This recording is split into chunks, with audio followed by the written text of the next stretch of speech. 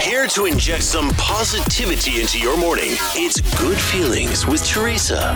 A 9-year-old boy out of Idaho is being praised for raising a lot of money for his local humane society just by selling lemonade. This is Ben Miller.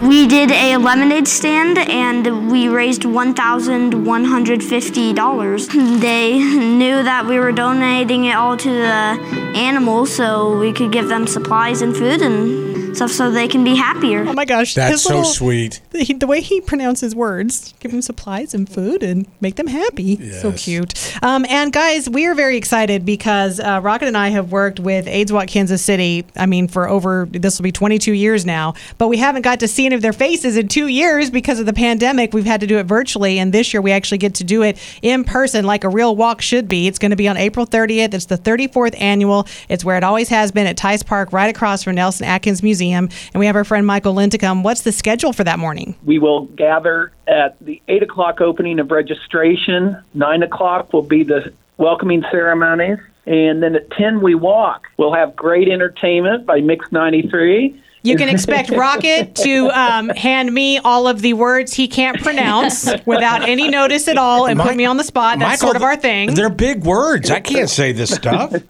Well, I'll work on it between now and then. If you could spell things out phonetically, that would be very helpful. What's the website if people want to get info? Or they can also just donate if they can't come, right? Absolutely. AIDSWalkKansasCity.org. All right. Well, we can't wait to see your face, Michael. Can't wait to see you all. It gives me a very good feeling that we're going to be back in person, Rocket. Are you excited? Yes, I actually really am, because then prior to that, I know we had a couple of rainstorms too. The past several years there's been a lot of challenges. Yes. Yes. It's Rocket and Teresa on Mix 93.3.